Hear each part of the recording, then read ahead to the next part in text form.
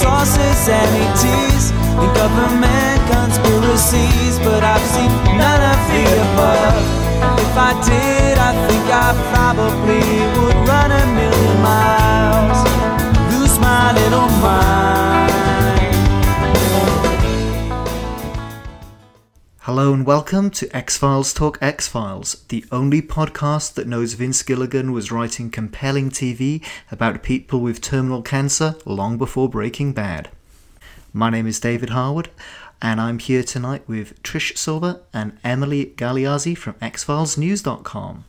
Hello both of you. Hi. Hi, thank you very much for coming along and being a part of this. Thank you so much for inviting us. It's a pleasure. Okay, so tonight's episode we are going to do another section of Season 4. We're doing Paper Hearts all the way through to Unrequited. So we have a few episodes to get through, quite a few good ones in there as well. Yeah. Before we get into that, we don't really have any news on the revival as such this week. I just wanted to pimp out another podcast that I had heard recently. It's actually was released a few weeks back now. It's the Nerdist Writers Panel podcast, and it's the July 14th episode. They basically did like an hour or so interview with Chris Carter, talking about how he used to run his writer's room on the X-Files back in the day, and talked a little bit about the upcoming revival. So if you've got any interest in TV writing or in the X-Files in general, I do recommend that you go and give that a listen. It's quite cool how he's talking about in the early years of the show, they used to have a very traditional sort of writer's room where everybody would come in, pitch their stories, and as a group they would break down the different plot beats of each episode. But as the show progressed, it became more of an individual thing. People would pitch their episodes to him, and then they would go away and they would write it on their own. They would break the episode on their own. So I thought that was quite interesting. He also said that the first cut that he turned into Fox of I Want to Believe was pretty much turned back to him, and they said it was R-rated torture porn, and he had to go ahead and change it up quite a bit to the version that we know today. Mm-hmm. He also dropped some hints about the revival, and I'm not sure in retrospect if some of this is maybe speculation on my part, but so go ahead and listen to it for yourself and let me know what you think. But he seemed to suggest that, well, as we know, for the new season, everybody is going to be handling their own scripts. Like he said, that they did in the latter years of the X-Files. People are going away on their own and writing their own scripts. There's not going to be a traditional writer's room as such. And as we know, everyone's going to be directing their own scripts that they write. He did strongly imply that the six episodes they're doing are going to be bookended by 2 Chris Carter mythology episodes, so the first episode and the 6th episode, and that they're going to be all standalone episodes in between those, but that there will be a through line of Mulder and Scully's relationship. So Trish, Emily, have you heard anything along those sort of lines of what we're going to get in those 4 middle episodes? No, actually I haven't. Because I know we've been speculating how much is going to be mythology and how much is going to be standalone. Yeah, we were pretty sure that the majority of it was going to be standalone, because that's what Chris likes more. And but yeah, like we have no idea, especially because they are keeping all the guest roles under wraps. The only people that we really hear of are like new people, or the people that we would not even bear to imagine the revival without, like Cancer Man and all that. But yeah, like as far as and the Lone Gunman and the Lone Gunman now. But yeah, I have no idea. I'm really curious to see how this is going to turn out. Yeah, I was about the Lone Gunman coming back into it.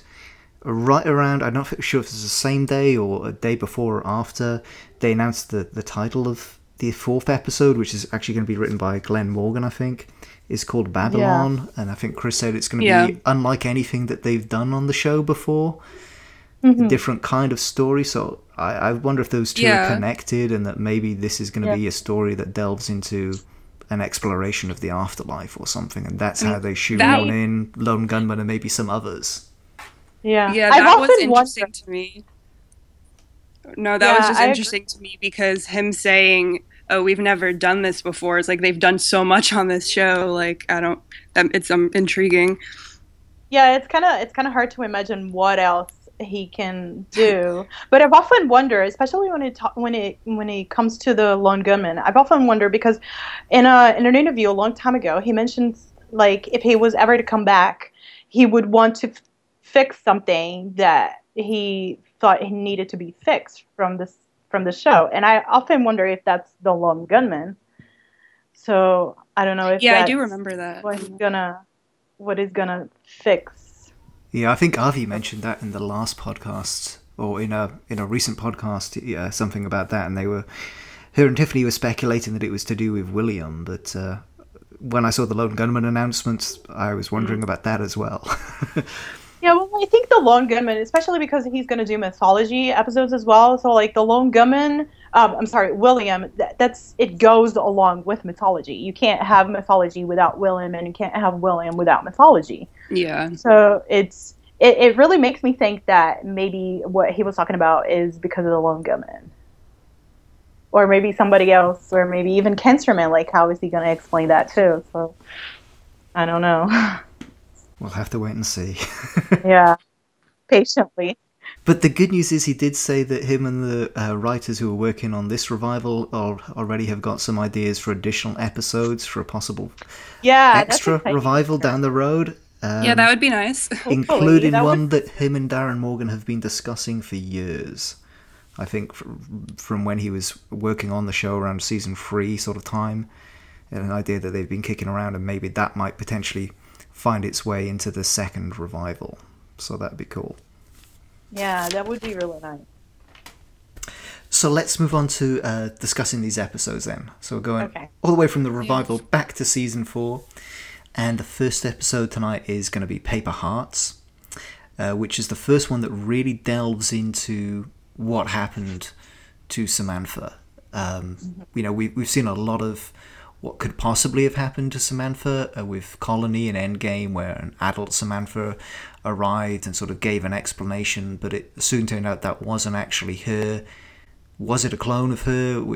It's pretty much accepted fact that it was a clone of her, especially once we saw the younger clones of Samantha, but this takes things in a completely different way. And what if it wasn't an alien abduction? What if it was just a child kidnapping? And that's what happened to her, and she was killed. And a lovely dark episode from Vince Gilligan. Yeah, definitely. I remember watching this one, and this is when the X-Files was, at its prime. It really was, and it was I agree. Right in the crest of the cultural zeitgeist and stuff at this point, and just to see this alternative take on something which was a core part of the show's mythology, is saying that this singular truth that's been driving Mulder this whole time possibly wasn't even the truth. Was pretty cool. Yeah, it's it's frightening and it's exciting in a way to see all of that happen to Mulder, because when he gets that doubt in his mind that maybe she wasn't abducted by aliens, that she was taken by this guy, you can see that like his world falls apart, because he's basically lived his whole entire life with that in his mind, that his sister was abducted by aliens, and then all of a sudden he gets this bunch of information that might actually lead to something concrete about what happened to her, and he watches his whole world fall apart because of that. Yeah, and I mean, it's just the doubt, too, that he was so easily swayed, because he thinks that's what happened, but he doesn't really know, so... Yeah, it's the doubt that really kills him. It's kind of interesting as well how it sort of mirrors his obsession with the obsession of John Lee Roach, and that they both kind of have these little fantasy worlds that they go into that Mulder... Well, maybe not necessarily fantasy, but Mulder sort of... has this strong belief that Samantha was taken by aliens, whereas John Lee Roach is sort of living in this fantasy that he's the Mad Hatter and the Alice in Wonderland, and you have that whole thing about Lewis Carroll sort of coming out there and his obsession with young girls.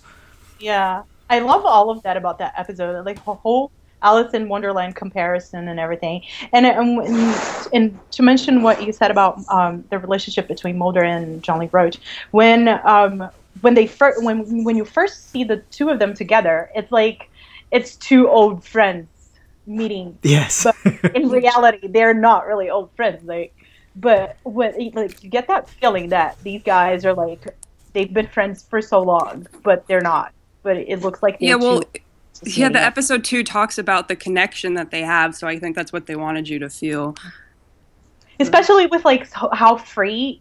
It's kind of interesting to see how free Johnny Roach moves in that prison. You know, like the other time you see him, he's just by himself playing basketball, and that's like not something that you expect. So, again, it goes with like how Mulder and him are just connected in that way. Yeah, I really like the scene, the sequence towards the end where he has kidnapped that little girl and they go chasing for him through that whole yard with all the disused trams or buses or whatever they are in there. That's such a cool location. Yeah, it is. It's a very intense scene too. I this is one of my favorite episodes. I really like Paper Heart. Another thing in this episode that really touches me is the music in this episode. The music is brilliant. I mean, Mark Snow is fantastic, but there's like a handful of episodes where his music is just so in sync. Like, it's always in sync, but there's a couple of episodes where it's just perfect. And this is one of them. Like, Paper Hearts, the music is just beautifully done. And it's kind of like cheery but mysterious at the same time. And it goes along with like it's a bunch of little girls. And there's an Allison. It has that little child feel with the whole Alice in Wonderland comparison. And it's got like the little tinglings here and there. And it's beautiful music. I love the music in the episode. Yeah, it's very sort of playful and... but dark in the same way. Yeah, I would say like oddly eerie at the same time. So. Exactly. The next episode we have is El Mundo Gira, which is written by John Scheiben. This is this is another episode that sort of deals with the whole issue of xenophobia and people outside our typical Western philosophy, I suppose. It's basically dealing with another folktale from another land, same as Teliko several episodes before, and it's something that, you know, A Well the Exiles has visited on a number of occasions throughout its 9-year run.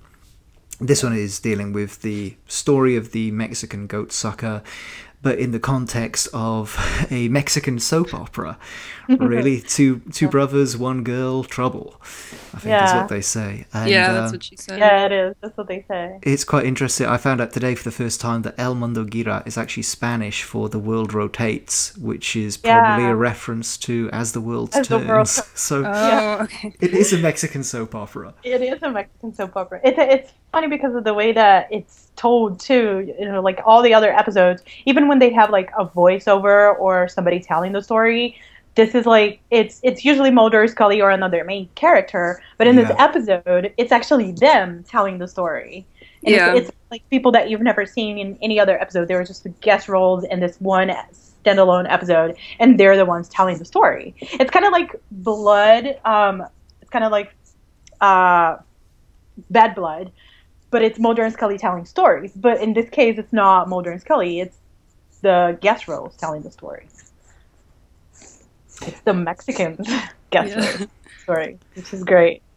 Yeah, it's quite interesting because the story itself, you know, is pretty small. You know, compared to some of the other stories that get told on the show, this is kind of small in that there's 3 main key players in it: the 2 brothers and the one girl. And, you know, it's sort of a story of vengeance and him wanting to then flee and get back to Mexico and stuff. But, you know, and these people as well are on the borders of society that, you know, they don't get noticed by a lot of people because they are in the country illegally. But by telling these stories, you're sort of making their lives a lot bigger, and whether they're exaggerating the fantastical elements of it or not, the idea is that you've got this very small sort of story, but through telling the stories it becomes, you know, a myth. It becomes larger than life. So it's a soap opera, but it's also that's how folklore and stuff has gotten passed down through generations. Yeah, and that's how things get, and that's how stories get distorted, because Yeah, like telephone. And when you have the scene, there's a scene, I think it's towards the end, where that old woman is just describing, she's telling the people what happened, and then she thinks she sees the aliens coming from over the top of the hill, and then at the end of the episode you see that it was actually the hazmat people and Mulder and Scully behind, and like she was telling like it was the aliens and it was Chupacabra, but in reality it wasn't. It was the hazmat. Yes. Mulder and Scully. So like there's two stories right there, and like that is a great iconic image of all those aliens coming over the crest of the hill, and it's not actually a story about aliens at all. Not at all. Exactly.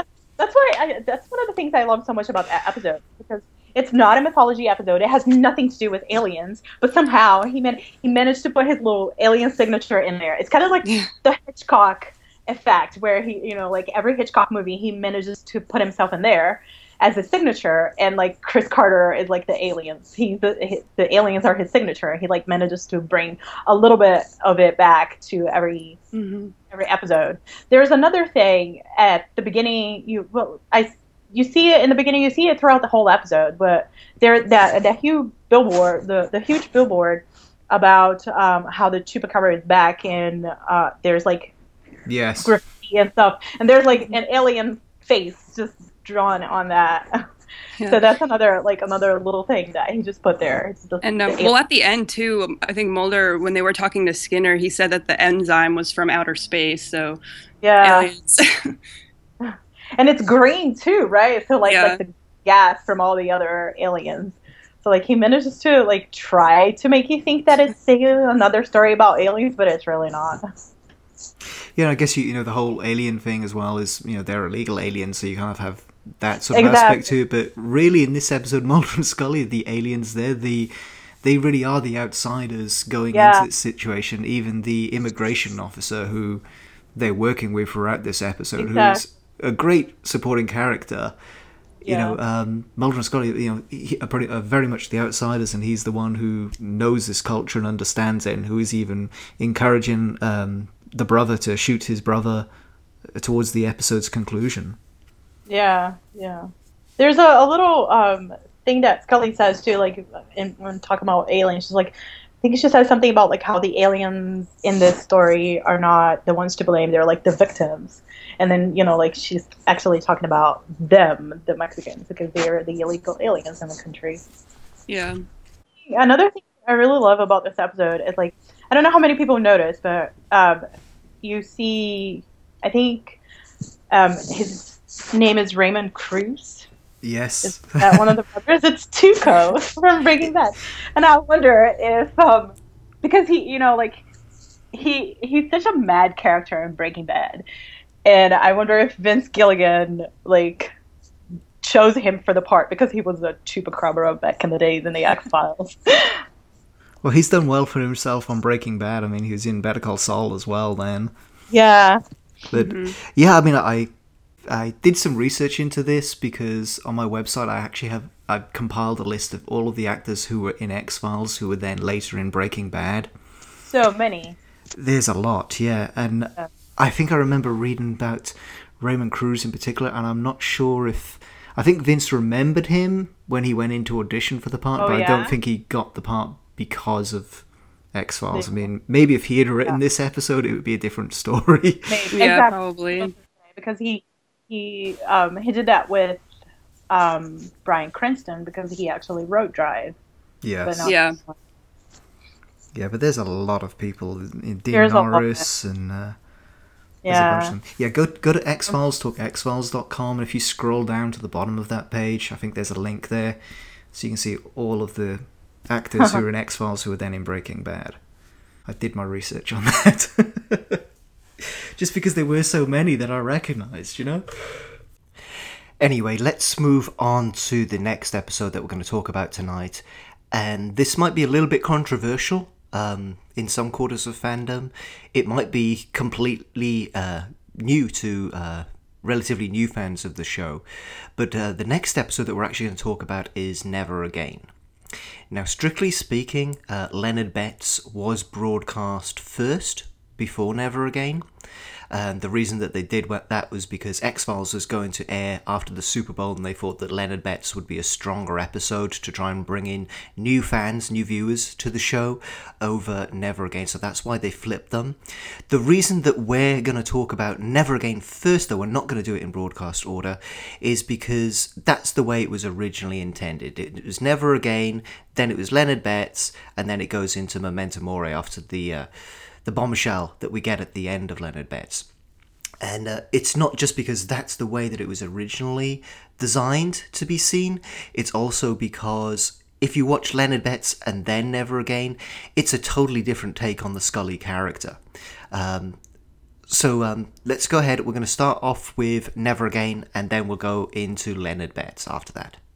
It's not really Mulder and Scully chasing a good, like, it's not classic Mulder and Scully chasing a monster of the week. So they wanted to get as many viewers as they could for the Super Bowl episode. So they actually brought in Leonard Betts because it was a more like monster of the week episode for that. So they brought in that. But when I watched the show live, and when I watched it, like back then we didn't have the internet or any of this stuff to like find out what was really, like, you watched it because you watched it on TV and you didn't know any of this stuff. But then as you get more access to information on the internet and you get DVDs and you read all about this, and then you start finding out stuff. And every time I've rewatched the series, I always watch it in the right order, and it makes so much more sense than whatever mess they did when they aired it on TV. So what's the order that you watch them in? I go El Mundo Gyra, and then Kaddish, and then Never Again, and then Leonard Betts. Okay. I need to go back and do that. Yeah, I just do the Never Again and then Leonard Betts because, those are the two most iconic. Yeah. For that, but the thing with Kaddish though is that if you and I hadn't watched Kaddish in so long, and I watched it today for this, and Kaddish, in the order that it aired, Kaddish comes right after Memento Mori. And Memento Mori is the big climax of Scully's disease. And it's Mulder being super protective of Scully at the very end and doing, like, basically turning his life around just to be there for her. And then the episode you get right after that is Kaddish, and there's, like, nothing. He's just classic Mulder and Scully. Their relationship is just back from, like, they look like they don't know that she was sick or that any of that other stuff happened. So, like, when you watch it all in the right order that Chris made it, it makes so much more sense. Yeah, that does make sense. I was looking at, the writers of each of the episodes, and then you have Kaddish and Unrequited, both by Howard Gordon. I thought, well, that's kind of weird. So it makes sense now knowing that. But at the same time, I can see why they bumped Kaddish up if Mundo Gyra... Yeah, because... they both cover similar sort of ideas of xenophobia and stuff. Yeah. I don't think Kaddish would have been a good episode for after the Super Bowl. Because, the reason they wanted it was to bring in viewers. And logically, Kaddish, I understand that, but... Yeah. But it would have brought as many as Leonard Betts. Yes. Just the content of this episode... I don't think you can really watch it after Leonard Betts because it's just a completely different reading on Scully's character in this episode. And Gillian said herself that if she had known the contents of Leonard Betts, she would have played this completely differently. Exactly. Knowing that it would have got, knowing that it was going to be broadcast in that sort of order. Yeah. But, and I was telling Trish earlier that I wish I knew what that view was, because I watched this episode thinking she just found out she has cancer, so now she's rebelling and being impulsive, but that wasn't the case, apparently. So you've seen a totally different side of Scully, but beyond that, it's kind of a throwaway episode. It's a little bit of a light one. It's about, talking tattoo. But, it's kind of fun, and I didn't realize, but Quentin Tarantino was apparently originally going to direct this episode, but he had a falling out with the Directors Guild, so they disallowed him from doing it. He wasn't allowed to do it. I wonder how that would have gone. Yeah, you've got to imagine that it would have been quite visually different, and it would have been interesting to see. But Rob Bowman did a great job in his place. He did, yeah. Really elevated what, as I said, it's not the greatest concept, but of course there's a lot of character stuff that goes on in the episode, which... Yeah, I was just about to say, this is a good character episode to see, because we know a lot about their professional lives, but we don't really know a lot about their personal lives, especially when they're apart. And in this one, it's the perfect experience. You see a completely different Scully. But in my head, it goes with the little story she tells him at the bar, how she would sneak out to smoke her mother's cigarettes when she was 13 years old. And that is like Rebel Scully. So this is like Rebel Scully back. Yes. Yeah, of course, that's a story that we get told for the first time in Beyond the Sea. Yeah. Yeah. Of course, this is the episode where our first big star took part in the X-Files, where Jodie Foster did the voice of the tattoo. Yeah. And also played the frightened co-worker in the cubicle where Ed goes crazy and shoves all the things off the desk. And, for anybody out there that isn't aware, Chris has said Jodie Foster in Silence of the Lambs was a big influence on him creating Scully, and that's even why she has red hair in the show. Yeah. But it's, to take that parallel a little bit further, in this episode, when you have that brief shot of Jodie Foster in that one scene, she's wearing the exact same outfit that Scully is wearing in the subsequent scene. Yeah. I actually didn't know that was Jodie Foster. I'm going to have to go back and watch that again. Every time I watch it, I'm thinking, that looks like her. Is it her? Or maybe it's just somebody that looks a little bit like her, which would have been intentional anyway, but it is apparently her. Because it's her, but it's baby Jodie Foster. And she barely looks like herself at all there, but... Yeah, I guess it's been 20 years, isn't it? Right? She's completely different, but yeah. Oh yeah, this is the episode that really cements Mulder's obsession with Elvis, because he goes on his spiritual pilgrimage to Graceland. I love that. Yeah, I loved that. That is great. I always have a hard time with keeping track on, these episodes where it's just Mulder-centric or Scully-centric, and what they're both doing outside of the main story, which is the episode where he goes to Graceland, which is the one where he's throwing pencils in the ceiling and stuff. Because he's bored. Yeah, I just love how he won't tell Scully where he's going. He's just like, it's personal, Yeah. So Leonard Betts is, at first glance, another episode along the lines of Squeeze or Too Shy, where you have this genetic mutant that's wanting to feed off of something that he can only get by killing people. In this case, it's cancer. And this is obviously the episode then where it's revealed at the very end that Scully has cancer, because Leonard Betts corners her and says, I'm sorry, but you have something that I need. That is so shocking. I love that scene. Yeah. That was the perfect setup, in my opinion. I don't even think they could have done that any better. Yeah. Exactly. I agree. Exactly. Yeah. And see, he seemed like a nice guy, though, because when he was doing the EMT work, he did that so he had access to tumors, so he didn't have to kill the people. But when he ended up dying, he had to.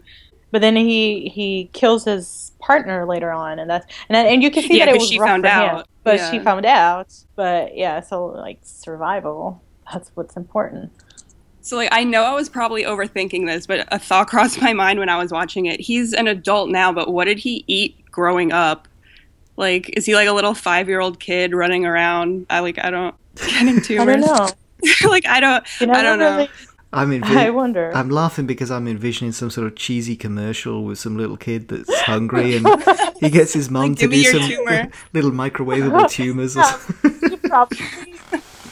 Because at first, when you meet her, she's a good liar, because she makes you, if you're watching the episode for the first time, she makes you believe that she actually lost her son and she has no idea of this other previous life, the mom. So and then after you find that out, that she's actually helping him out, And yeah, like you kind of wonder if she was actually the one who like really did everything from the beginning to help him as a kid. I mean, so like maybe she was the one bringing in the food so that he would live. Or maybe he just developed the disease later on. Who knows? Yeah, I couldn't, earlier on, I couldn't get over Mulder's face when Scully was asking him to help because he had the longer arms, you know? And he's just probably sitting there like, I don't get paid enough for this. I'm like digging through his gunk. Yeah, and Scully's all weird, just like, she has no trouble putting on a pair of gloves and just like, and she's totally fine with that. Yeah, this is a pretty cool episode in terms of, you know, delving into the different science and medical sort of stuff, and I'm not sure how much of it is real, like when they get the slices of the head and stuff, but it seems plausible. Yeah, I don't know about that, but like other things that you can actually do that. But I don't know if like a whole head. I've worked with you can do that with tissues. I've worked with that, like umbilical cords and stuff like that. You can actually do that. You can slice it and make a slide of it so that you can analyze it. But I don't know about a whole head. And I don't know about that thing that Chuck does either, like with the energy. Yeah, I don't know what that was. So I don't know how real that is. I think that it's something that I've heard of, you know, outside of the X-Files as well. So I think it's definitely real life fringe science, at least. Yeah. But yeah, I'm not sure how much, you know. Like for the most part, the X-Files is pretty good on the science. Yes. Like you know, like all the good crime shows, there you can watch it and you can just not go with, because it's not right. All of that science, but the X-Files, especially for a show that was done in the 90s, it's pretty good on the science. With very few exceptions, but most of them are pretty good on it. I read something on this episode today from a critic called Amy Donaldson, and this is obviously in retrospect, but she's sort of contrasting the character of Leonard Betts with the Soul Eater from The Gift in season 8, and sort of saying how they're both similar in the regards of that they take illness from other people, but you know, Leonard Betts is doing it in a malicious way. He's killing these people to take the cancer in order to sustain himself, in order to survive himself, whereas the Soul Eater, you know, does it completely for different reasons, you know, and is actually maybe even forced to do it because, you know, he then takes on all of those diseases himself. But that he basically does the same thing, takes illness, cancer, whatever it is, from somebody else to cure them, to help them. Whereas, you know, Leonard Betts, it's the same thing, but in a malicious way. Yeah. I mean, he did let his mom live, though. So. That's true. Yeah, he did that. Was she ill? I forget. She had cancer. Yeah. I can't remember what type of cancer she had, but from the looks of it, it looks like, because when they get to the end of the episode and he knows that he's in trouble and she knows that he's in trouble, and they look at each other and she says something like, you know, I think you know what you have to do. Yeah. And then the next scene we see of her is she's in bad bandage, and the ambulance, the paramedics are there and all that stuff. So it's like, this is not the first time. Yeah, because he called them. So. Yeah, and because he called them, but you can tell that this is not the first time they've done that. So maybe when it got too desperate and he had no other way, that's what he would do. Yeah, because he would go to her. And I think they mentioned something in the episode about how she was in remission, maybe at the end when they take her to. I think Scully said something like that. I can't remember exactly. I know somebody said that she had the cancer before, but then got rid of it. So I'm assuming he had it, and then it grew back. But. Yeah, so it would always grow back, and then that's why she was. It made it look like this wasn't the first time they did that, because she was like, I think you know what you have to do. Yeah. Yeah, that makes sense. And a little bit of trivia on this one is that apparently the ambulance that Betts is assigned to and I think at some point on the clock when Scully wakes up with a nosebleed, both it's ambulance number 208 and she wakes up at 2:08 a.m. Yeah. Which is apparently a reference to episode 208, which is One Breath, which is where Scully's returned after her abduction. Basically, it's an episode of Scully in the hospital, which is a good segue into the next episode. Yeah. Memento Mori. Yes. And this is another episode where I always forget how much actually happens. Same thing as One Breath, you know. That's, to me, that's an episode of Scully in the hospital. And then going back and rewatching it, every single time I've forgotten all of the cool stuff in that episode. So many great lines. And it's the same thing with this one. You know, you have a lot of the emotional stuff in the hospital, but then you still have Mulder and the Lone Gunman breaking into the research facility. You have Skinner making a deal with Cigarette Smoking Man. You know, a lot of stuff going down in here. This is one of those. This is my favorite episode of all. I love seasons 4 and 5. I think they have the best episodes. But Memento Mori is definitely my favorite episode. I think it's so well written, and it's something very unexpected because usually an episode is written by, like, the good episodes are usually just written by 1 or 2 people, but this episode was actually written by 4 people, and whenever you have that many people working on something, it's always going to be messy or it's not going to work because everybody's going to have different ideas. But this episode, everything just fit. It's amazing that it wasn't a mess because they broke it so quickly. Because Darren Morgan was apparently supposed to write an episode and it fell through at the 11th hour. Yeah. So Vince, John, and Frank sort of broke it up between them, all went away, wrote an act, and then Chris came and sort of tied it all together. Yeah. But it's written so beautifully from the very first scene because I don't think, in my opinion, there is not a stronger opening scene on X-Files. Like I was going to say that monologue is like one of my favorites. That monologue is amazing, and the shot with the light and just like her silhouette at the very end, and as it just zooms in closer to her, it's brilliant. I think I love it. Beautifully shot. Yeah, it's definitely a very powerful episode. I'm not sure if it's necessarily one of my personal favorites. But I know a lot of the listeners probably disagree with some of the episodes I've said I like. So it's also really good acting on everybody's part. Oh yeah, there's not even a guest role. There is not one actor in that episode that does not give their 100% on it, and it's just brilliant. Yeah, and I'm really glad we got to see Miss Scully in this episode and like her reaction. I love any episode she's in, but Maggie Scully is a great character. Yeah, I love her. Sheila Larkin played, especially in this episode. I can't remember if this was something that she mentions that it's like her personal favorites too. I'm not sure, but it's one of the best performance of Sheila Larkin too is in this episode. Yeah, that is a great. I think this is the one that Gillian won her Emmy for, isn't it? Yes. Yeah, she's brilliant in this episode. No, she is, and I like how with the mythology stuff it goes back a lot. Especially with the Penny Northern coming back into this, and the MUFON group. The guy that Mulder is running around with, turns out to be the adult version of the young boy clone that he saw with Samantha in the season opener. And the Lone Gunman getting out and actually doing something. Exactly. Sowing the seeds for their own TV show right here. Yeah.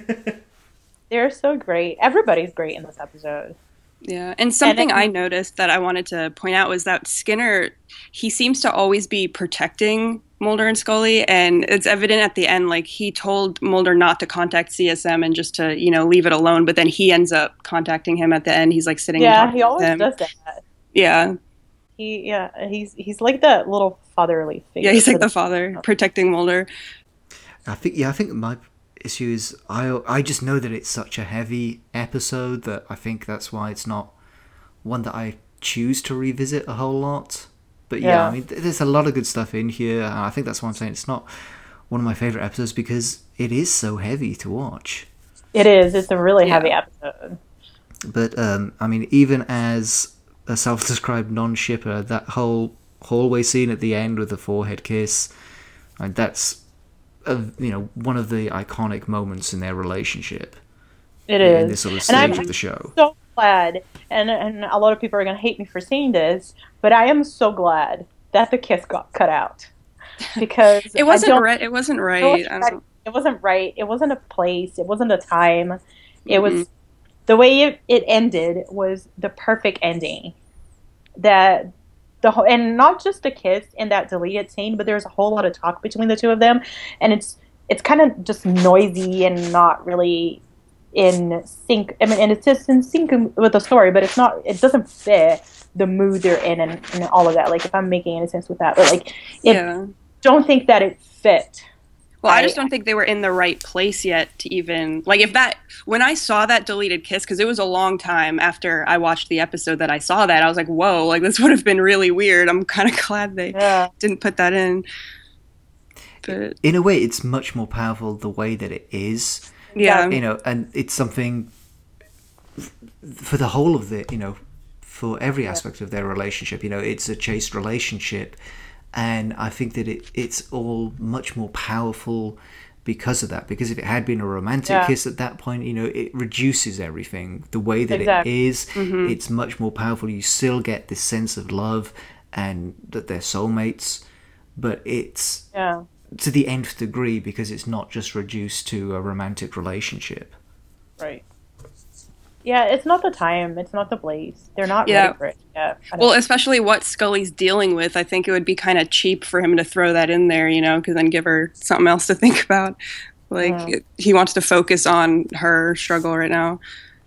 Okay, so, powerful ending on that episode, and then we go into Kaddish, which you were saying really should have come a lot earlier.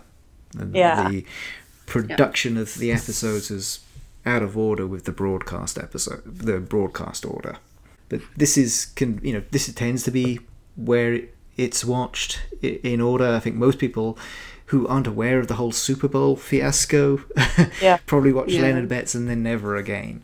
I was not aware, so which is absolutely the wrong way to watch it. You've got to watch Never Again. It's horrible. Yeah, you have to go back, Emily, and just rewatch. Like, as soon as we're done I'm here, still not over it. Like, I don't.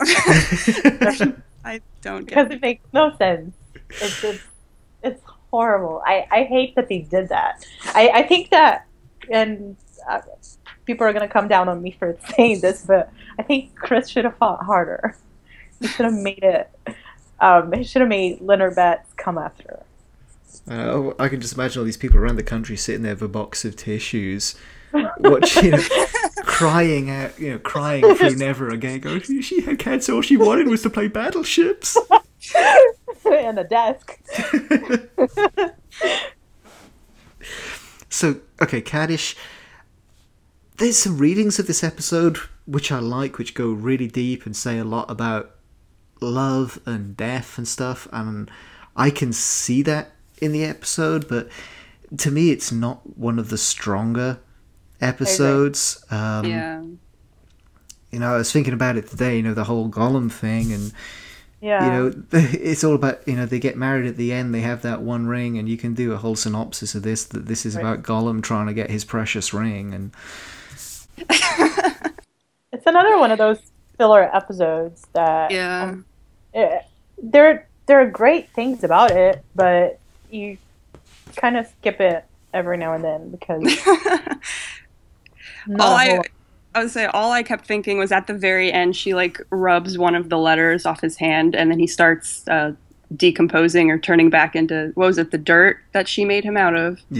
Or something. I just kept thinking of like any one of the people he killed, they should have just like hit his hand and he would have just like disintegrated in front of him, but just like rubbed his hand off. But it does feel like a bit of a filler episode. I remember watching this. It's probably around the same sort of time that I'd learnt a lot of stuff about Judaism in school and religious education, and I guess it's quite cool at the time seeing a lot of that in practice through this episode. You know, it's kind of educational from that perspective. Yeah. But, it is. I actually wrote a paper on this episode because I was in a world religions class and we did a lot of that. So yeah, definitely, it was interesting to learn about. You know, and also learn about the different folk tales from other cultures, the same as we did the Mexican goat sucker earlier, and having the Gollum story coming up here. We can't go past this episode without touching on the whole Ismold the Jewish kind of thing. It's something that gets hinted at a couple of times. I mean, it's not a big deal. It's a character point that is it really necessary to know or not? You know, a lot of people, I think, at the time were sort of disappointed that this episode didn't clarify any of that. And if anything, you come out of this episode, you know, not really sure that he is Jewish anyway, whether that matters or not anyway. But Howard Gordon has said that no, he doesn't think that Mulder is Jewish. But obviously we get references to that in some past episodes and in Drive. And I just got some notes here that in this episode, Mulder is unable to identify a Jewish book, states that he does not know Hebrew, and quips that Jesus returned from the dead as evidence that he's not Jewish. So I stole that from X-Files Wiki. I actually like that part when he says that, you know, like, a Jew pulled it off 2,000 years ago. Yeah. Yeah, it's a nice little quip. Yeah. And there's quite a bit of references to Schindler's List in this episode as well.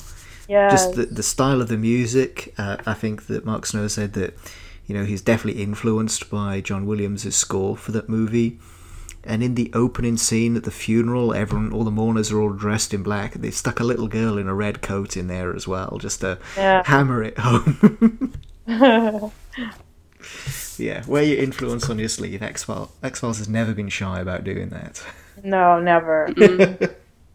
All right, and if we have nothing else on that, I guess that brings us to our last episode for this show, Unrequited, which is a paranoid military thriller as opposed to your standard government conspiracy thriller. Yeah. So this is obviously, you know, the idea of somebody who is invisible, something that, you know, we touched on with El Mundo Gira, these people who are on the outside, on the outskirts of society.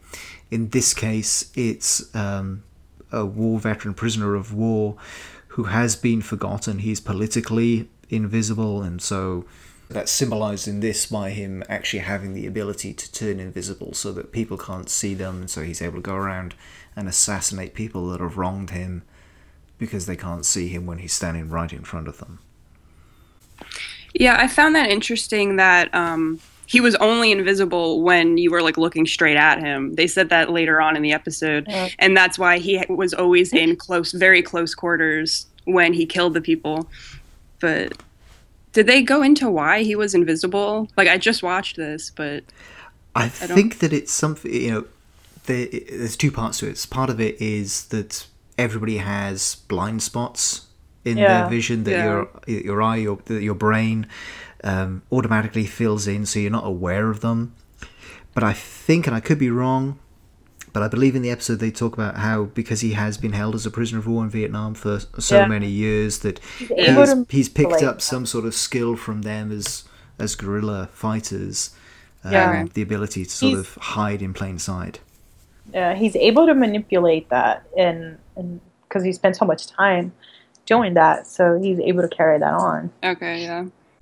This is a pretty slick sort of episode, just the way that it's directed, and just watching again, just all of the locations in this episode in particular, they just really seem like they could be the real deal, you know, even though it was all shot up in Vancouver, you know, it looks like, you know, Arlington National Cemetery. It looks, you know, the bit where, where you have the cars at the beginning of the parade, you have the cars sort of in that tunnel ready to go up and stuff. I mean, it all just looks so legitimate. They did a really good job with the locations on this.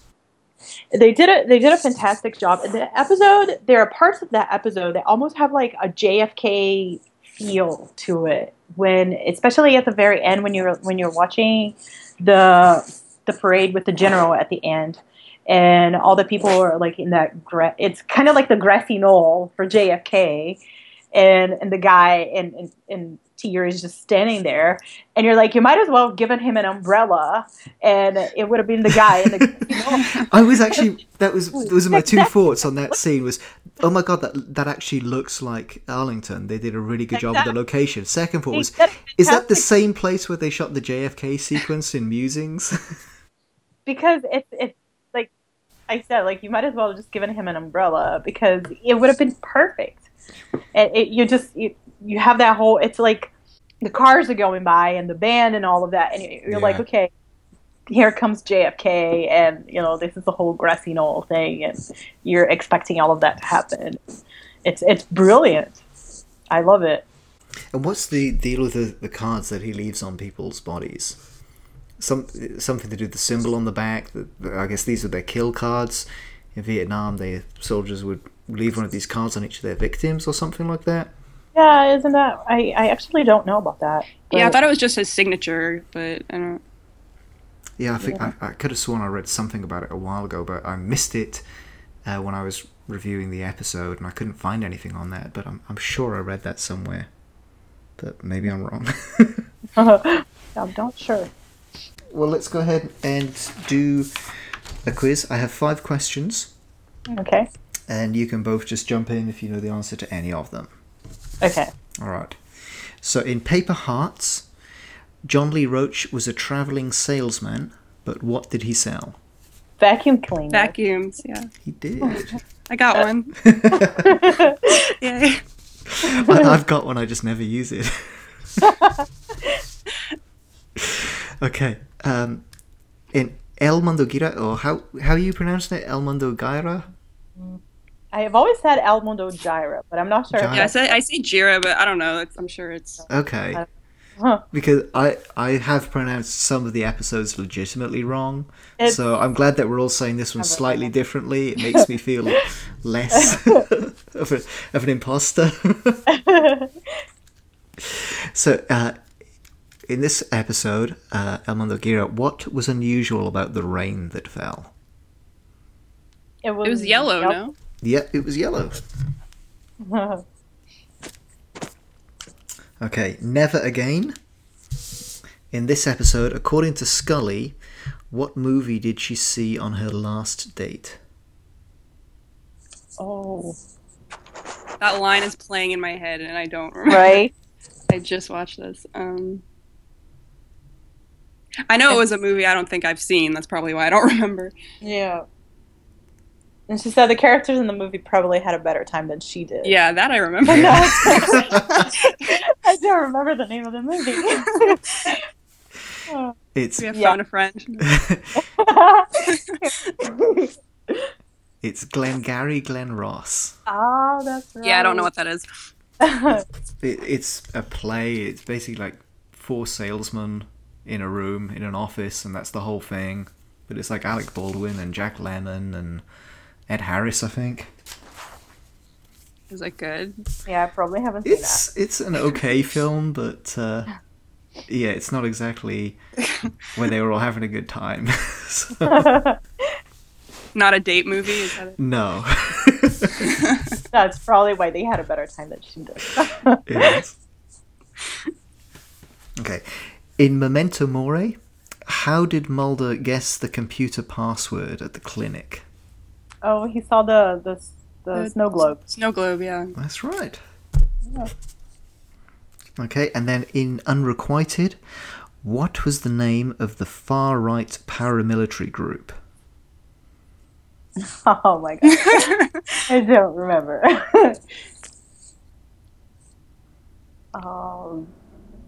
Yeah. Emily? Yes? Feel free to jump in. Yes, please. I don't remember at all. It was the right hand.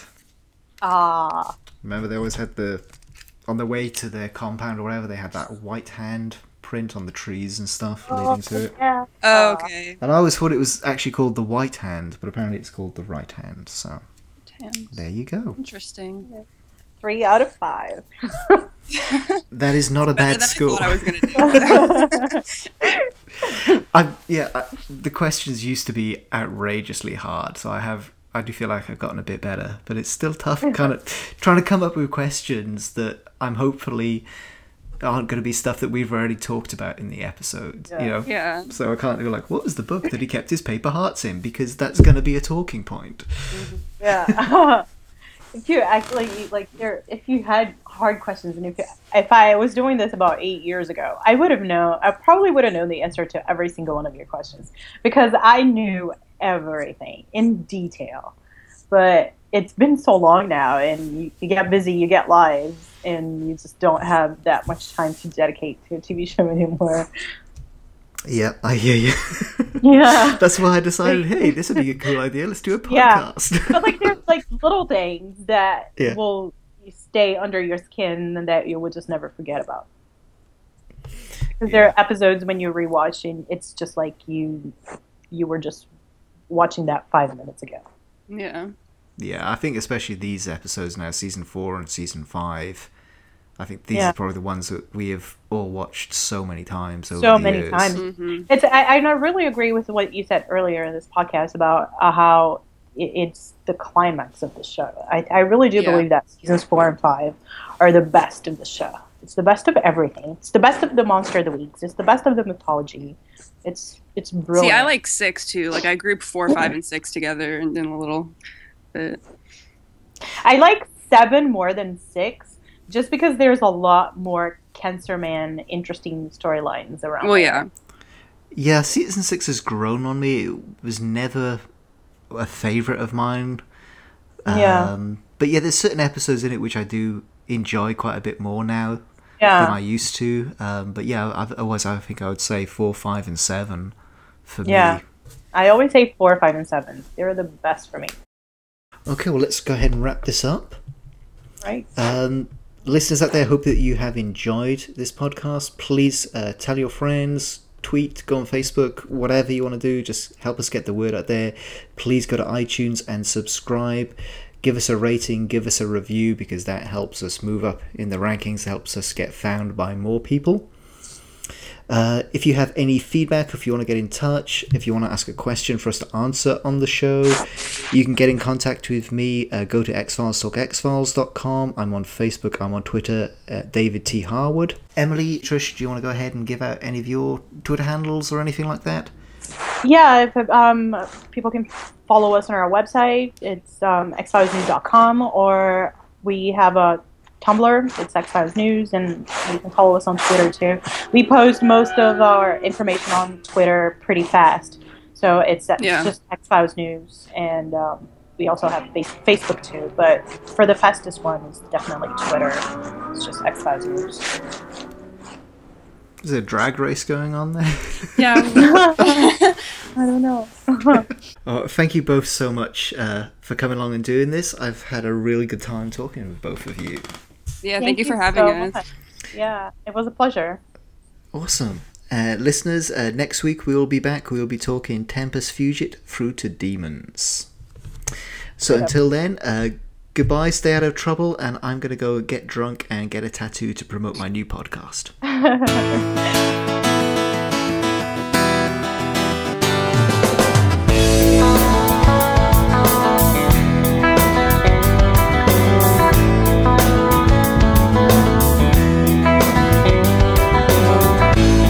Believe in UFOs and flying saucers and ETs and government conspiracies, but I've seen none of the above.